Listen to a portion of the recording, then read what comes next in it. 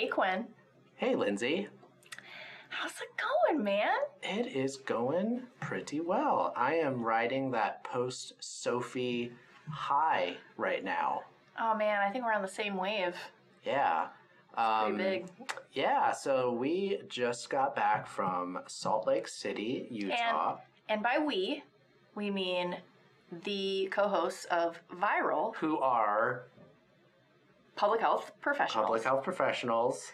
Quinn Lundquist. And Lindsay Grove. Yes, I think that's the best introduction we've ever done. Yeah, it was really smooth. Really smooth. And this is a podcast about public health, plagues, medicine, and the people who work behind the scenes to keep us all safe and healthy. This is for you, public health nerderinos, and all the other people that just like learning about gross, cool stuff. Yeah. Shout out to all the people that came to our roundtable on last week. On Wednesday. And it was a blur. Yep. Those of you who have followed us on Twitter and who have recently started downloading and listening to our episodes, for instance, the Texas Sophie chapter. Hey, Texas! Sup, Texas? Yeah, so I hope you all had a good time. And also, maybe we should explain what Sophie is for those who weren't there. Sophie is the Society of... For Public Health Educate. Wow, okay. What's the Sophie is the Society for Public Health Education. The O is just part of society? Yeah, I think so. Oh, okay. Yeah. Boy, I went to their conference and... You know, you would think of would be the one, but yeah. I've had to type Sophie and its name multiple times, and I have to remember that it's for. Right. So we traveled to Salt Lake City. We did not kill each other. The podcast is not broken up. Not dead. So I think that's a good thing. Yeah, and I just want to also give a shout out to my Central Michigan University peeps. Go Chips! Go Chips! Go Eta Sigma Gamma, Eta chapter.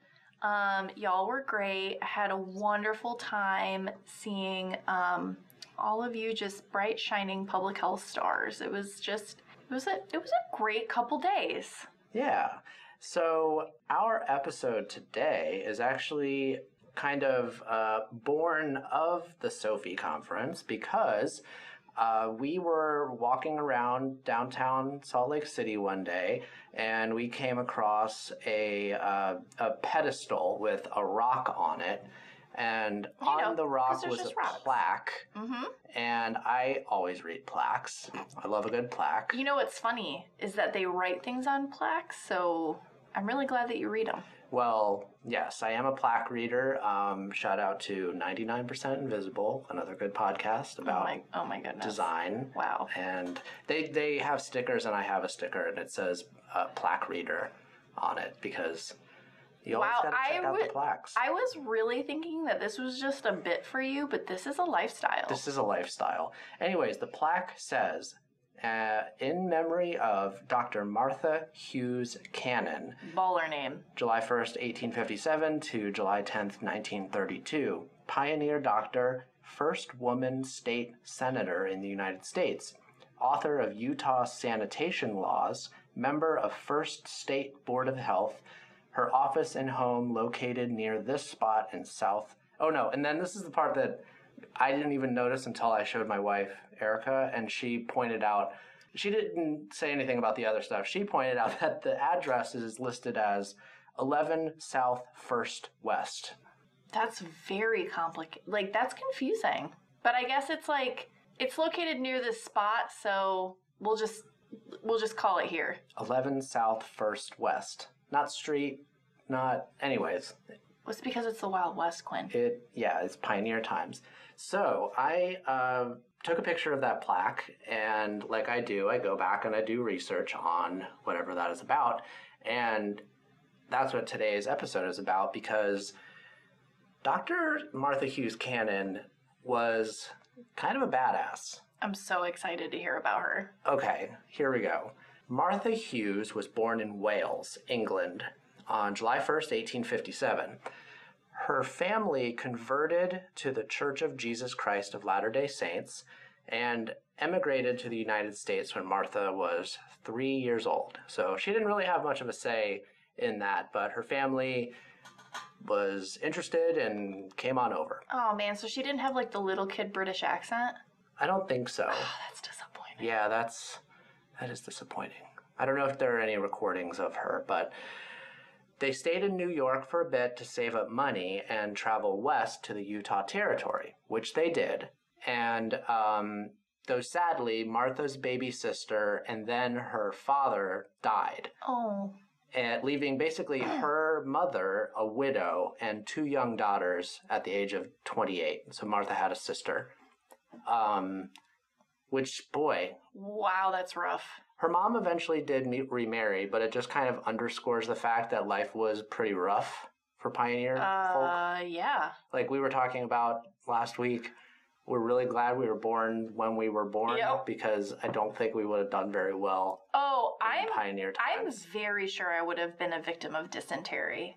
There's no way I would have survived to 32. So I have a quote. Okay.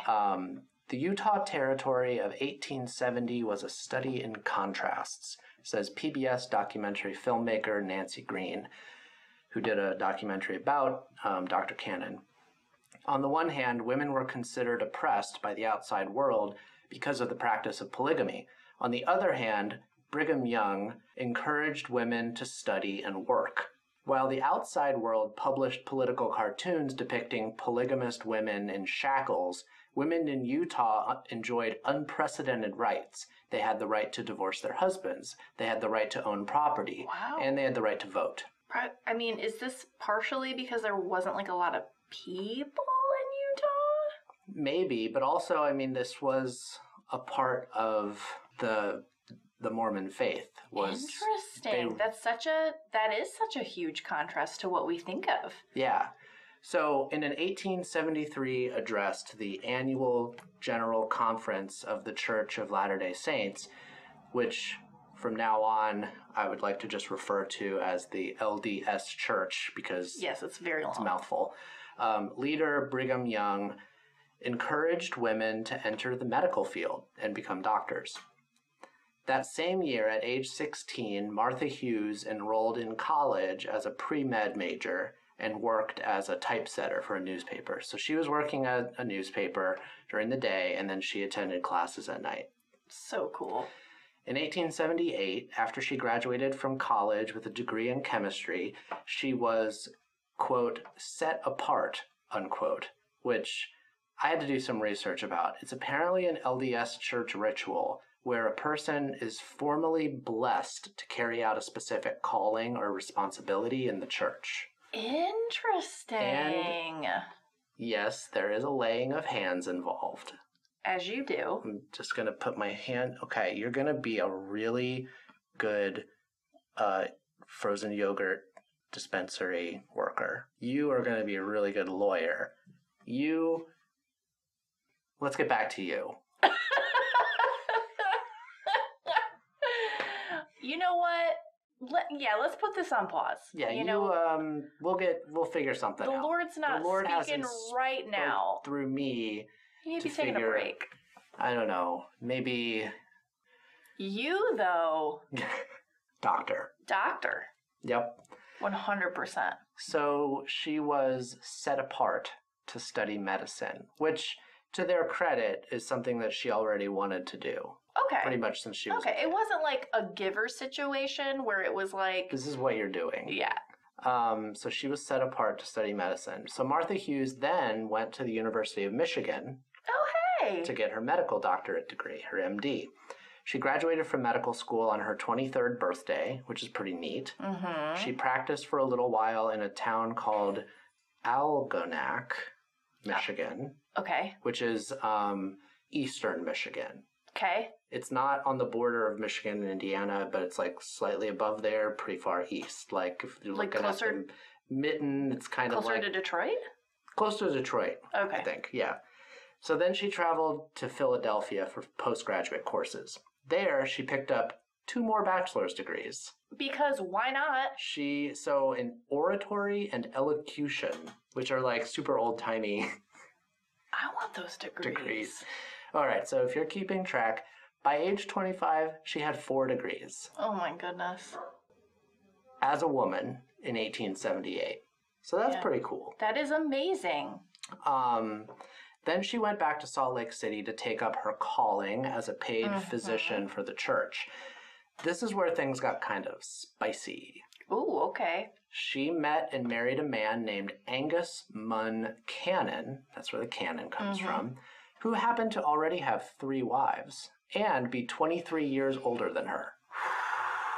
So she would have been wife number 4. She was wife number 4. She was like 4 on the totem pole, right? She was the 4th. Okay. And he was 23 years older than her. So almost double her age. Yep. Wow. Polygamy was sacred to the LDS Church, but for the rest of the country it was seen as offensive and actually punishable by a $500 fine and 5 years in prison. So she sort of went underground. She wanted to elude the federal officers, and then, found out she was pregnant with Angus's child. And he was in jail for having too many wives. And she found out she was pregnant. Oh, boy. But she went underground because she didn't want to be forced to testify against her husband. Because she really loved her husband.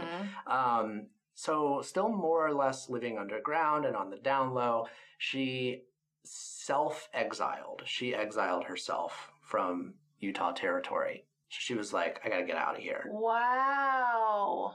So she's a doctor and stuff, and she's got a young child. She has a young child. Wow. Meanwhile, while she self-exiled herself, Angus was like, I need a 5th wife. Come on, man. So he did that. Okay. He got a 5th wife. Okay, cool. While she was living in exile. While he was in prison? I don't know how the prison, maybe he got out or whatever. But I mean, they could write letters, I guess. I guess the way that they sort of did it back then was they would have a marriage ceremony in the church, but not do like legal paperwork because legally you could only have 1 wife. So they would kind of be like, hey, you guys are married, but then not officially in legal documents. So that was like the way they said, ooh, I'm not. But there's there's a lot of cases too where, outside of the LDS church where people were like not being forthcoming with being married in another state at that time too. Like H.H. Holmes, America's first serial killer. All right. So after a few years of living in Europe, she just like went to Europe for her exile.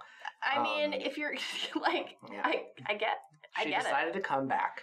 Also, the church publicly ended its support for polygamy. Oh. So, like, they officially kind of... we're kind of done with this, yeah.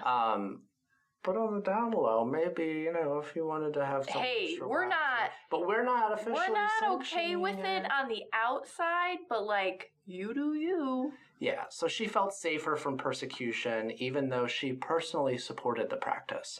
And this is like my favorite quote that I think I've ever read. In her own words, a plural wife is not half as much a slave as a single wife. If her husband has 4 wives, she has 3 weeks of freedom every month. A plural wife has more time to herself and more independence in every way than a single one. She was basically like, look, 3 weeks out of the month, he leaves me alone. I get stuff done. I'm a doctor. I can't fight that logic, honestly. I mean, she seemed to she figured that out, I guess. Now, of course, that's like the whole practice. It's a side husband. Yeah, it basically is. The whole practice of polygamy is all about men having multiple wives, and it's never about women having multiple husbands. There's that piece that... Yeah, it would have been scandalous, but at least equitable, right? What a dream. Oh, yeah. Now, remember we talked about contrasts. Women, actually, in the 1870s, they had the right to vote in Utah way before they could vote in national elections. Wow. Because the 19th Amendment, I believe, was the suffrage amendment, giving the women the right to vote in I think, was it 1919? Yeah. Because in 1920, that's when the League of Women Voters was established. Yeah. So technically, Wyoming gave women the right to vote in a state or territory before Utah, but Utah gave women the right to vote shortly after, and they actually had the first elections before Wyoming did. So women were the first to vote. Like to actually cast a ballot. Cast ballots in Utah. Now, because of the Edmunds-Tucker Act of Congress in 1887, that right to vote was taken away because they went after polygamy being bad. And they said if you are a woman and part of a polygamous relationship or part of a religion that endorses polygamy, you are not allowed to vote now. Gee, that seems specifically discriminating. Yeah. So they wanted to shut down the whole thing, going through kind of that. So Utah actually had a women's suffrage movement way before it was cool. They were like kind of the hipsters of women's suffrage. Okay. All right. But Martha Hughes was a really big part of it. She was speaking. I mean, she had a degree in oration. I was just going to say. She was a doctor, and she was talking about women's suffrage being like a cornerstone of human rights in the 1870s and the 1880s. White women's rights. White women's rights, yeah. Well, that's... Sorry to bring the mood down. Yeah, no, that's true. We gotta remember. Gotta acknowledge it. So, yeah.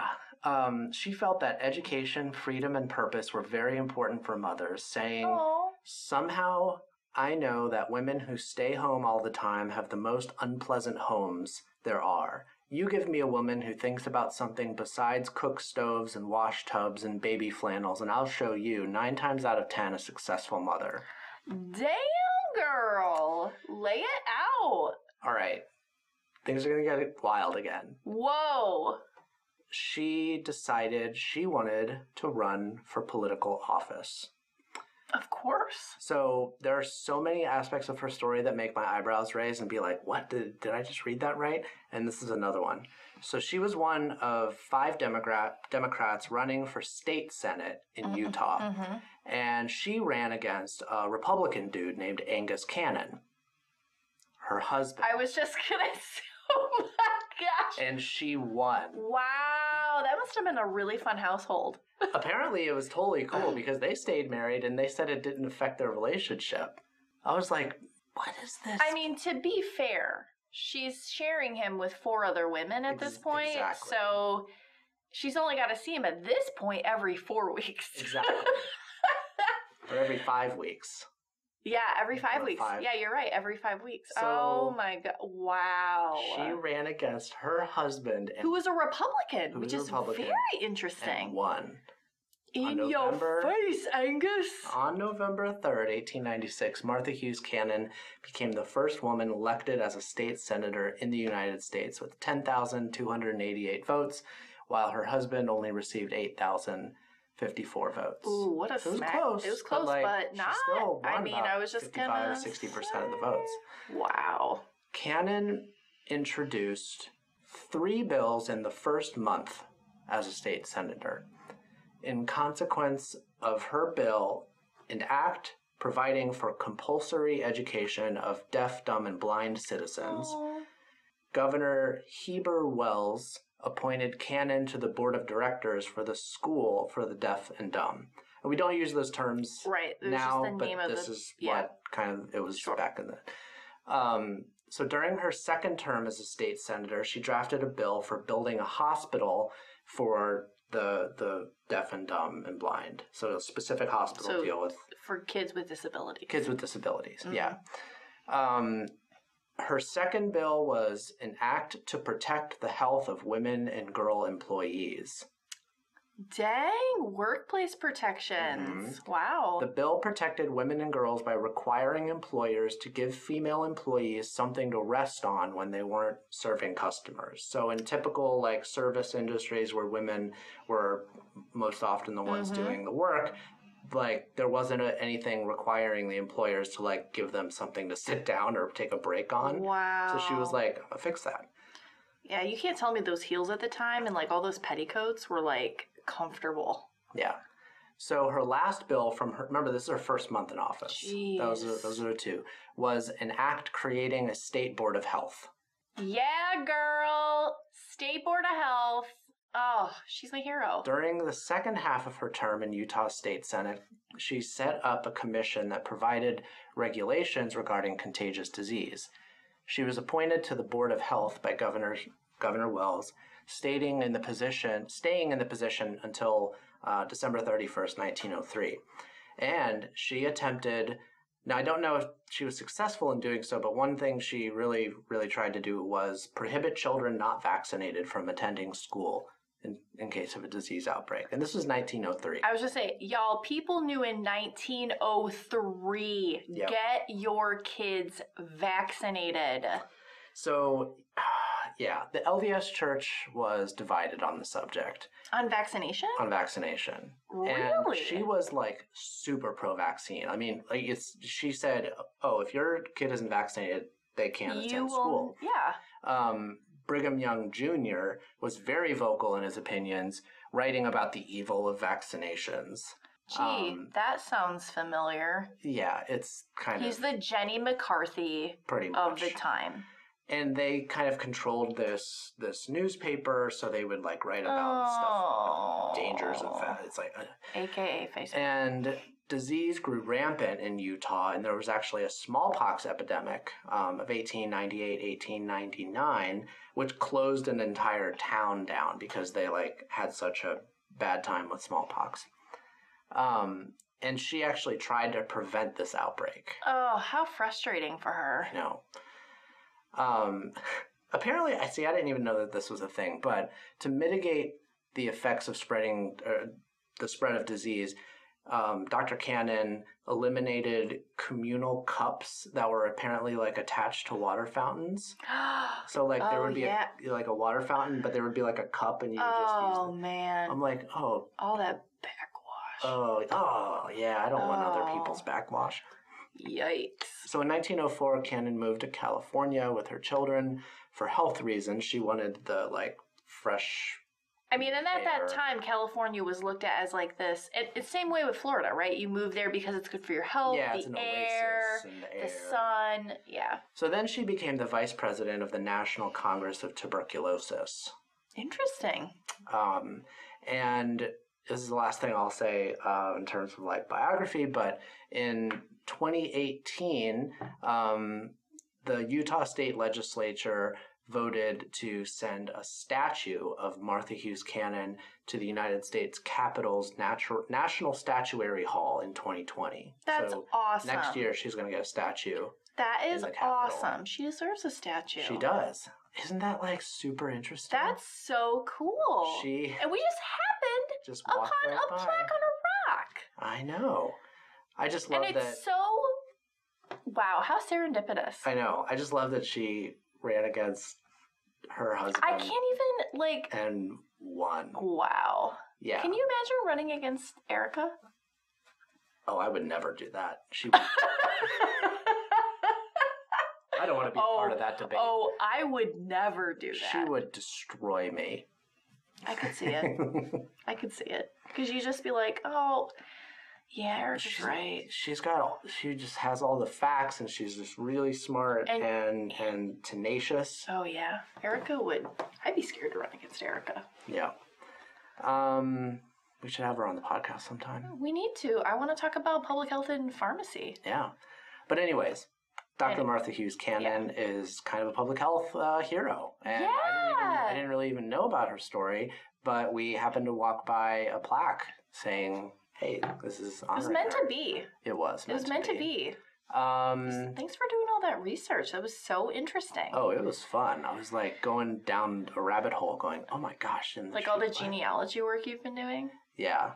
Oh man, if you want to get hooked on genealogy, Salt Lake City is the place. That is true. They have a huge family history library, which I spent many 2 hours there.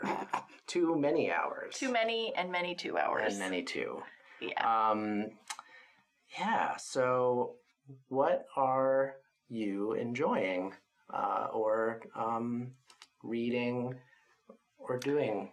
I can't remember if I had already mentioned this, but I started reading a book called, I believe it's Jungle of Stone, and it's you have not talked about that yet. Okay, so it's about the two men, Stevens and, oh my gosh, why am I blanking? Anyway, it's called Jungle of Stone, and it is about the two explorers, one was British, one was English, who discovered the Mayan ruins in the Yucatan Peninsula. So I chose this book because my husband and I have been considering going to the Yucatan to, check it out because it's got like Mayan ruins and sinkholes and tacos, and you can Wait, hold on. What was that last thing? Tacos. Yeah. Okay. So anyway, but it's a really Aren't interesting. tacos more of like an American Mexican invention? I don't know, man. You'll have to report on this and get back to us. I thought it was one of those things that they don't have a lot of actual and like authentic Mexican cuisine down there, but we do it here because it's like an American Mexican thing. I will definitely get back to you. I'm really curious excited about eating my way through the Yucatan. Yeah. So what's interesting and something that I didn't realize was that many, like obviously the Incan Empire, the Aztec Empire had been discovered by the Spanish. Discovered.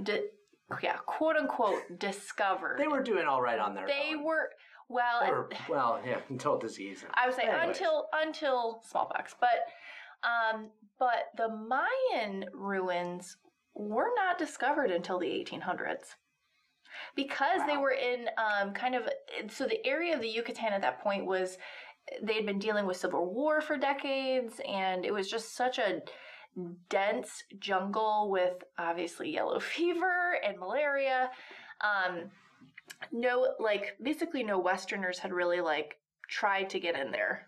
But the Mayans precede the Inca and the Aztecs, which is very interesting. They were essentially around during the Egyptians' reign, which is fascinating. Yeah.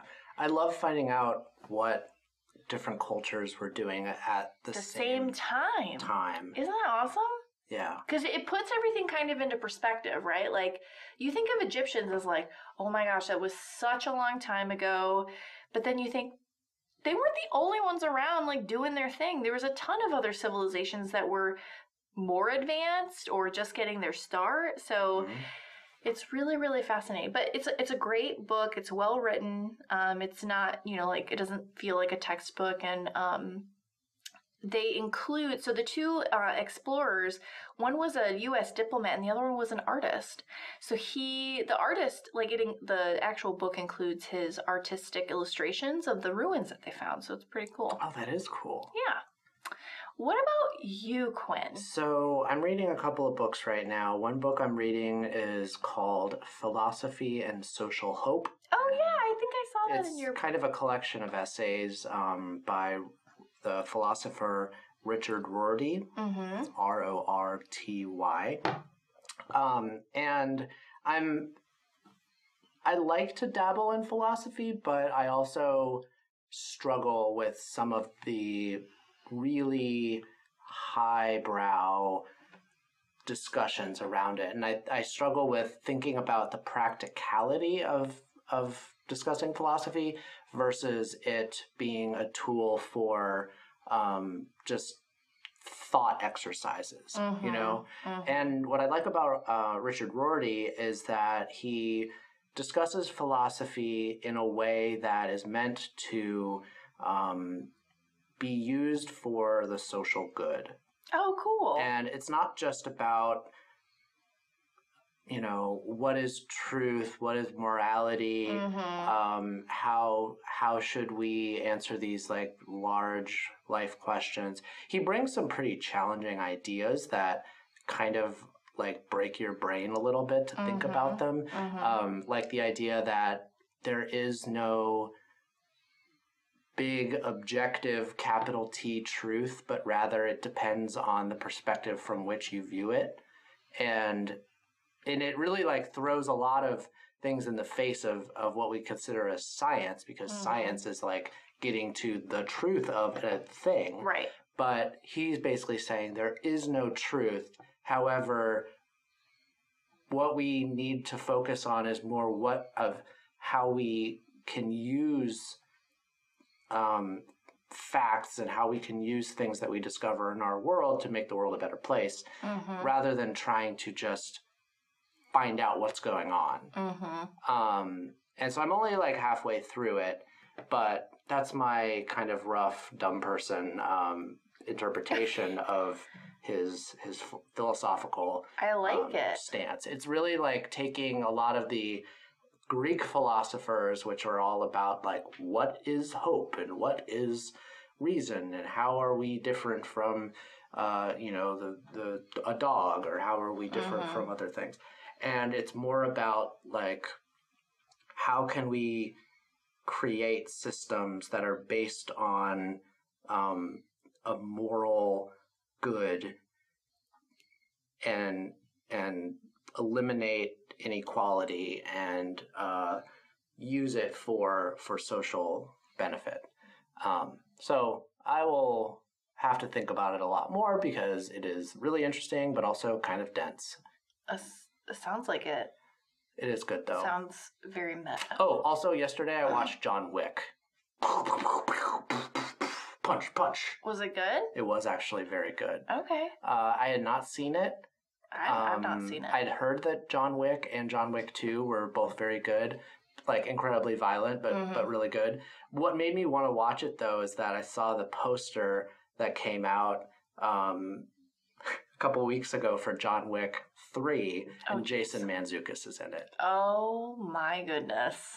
And I was like, yes, now I need to get into this world because I need to see. Oh, boy. I love him so much. I know. I hope that it's a Rafi-like character. I hope that it's a Rafi-like character, or that he comes in and says, "What's up, jerks?" I know, right? Yes, please. Yeah. But it says, like, the poster says, "Tick-tock, Mr. Wick." And it has, like, Jason Mantzoukas, who kind of looks like Rafi a little bit. And I'm like, this is good. So I watched the movie, and it was good. The violence and stuff was, of course, I was expecting it. But what I wasn't expecting was the, very professional and, straight-faced jokes of like this whole international crime syndicate and being like the way that they would like talk to assassins and be like, "Oh, you doing your work again?" And they'd be like, "Yeah, after they just murdered like 20 people, like, "Oh yeah, it's a job." And I was like, "Oh, this is a world." That is a world. That is a world. It was good though. Okay. It was good. So the name of my book is Jungle of Stone, The Extraordinary Journey of John L. Stevens and Frederick Catherwood by William Carlson. Cool. Yeah, I did want to tell you that James and I watched the first episode of What We Do in the Shadows, the TV series, and it is good. Oh, I can't wait. It's very good. Erica and I just watched the movie the other night for the first time. I know. And I don't know how I hadn't seen this. I really don't know how you hadn't seen this either. There's just so much out there. It's hard to see it all. But James has seen it before you have. Yeah. Which is crazy That is crazy. My husband is like pop culture immune. He is a pop culture challenged. Yeah. Yeah. So he loves that movie so much. I loved it. It was I could watch it multiple times. Taika Waititi. Oh my! I mean, so good. Yeah, and that's like very much my comedic aesthetic. Is that? Ugh. Yeah, the first episode of the TV show it's same aesthetic, so it's good. I'm excited. Well, let's wrap this up. Yep. If you want to follow us, if you're listening to this episode, you probably already know how. But if you want to follow us on the social medias, we are on Twitter, which is @Viral Podcast. We are on Facebook. You can go to our website, viral-pod.com, and join our email listserv, so you'll get an email when we get a new episode. We put up a new episode. Please send us Send us your thoughts, send us your questions, send us your episode suggestions, and review us. We really, really need reviews so that other people can find the show, and also so we know kind of how we're doing. Yeah, but we need, we just need to know how we're doing. Yeah. Our intro and outro music is by the Quick and Easy Boys. Yep. It is called Take Your Medicines. Take Your Medicine.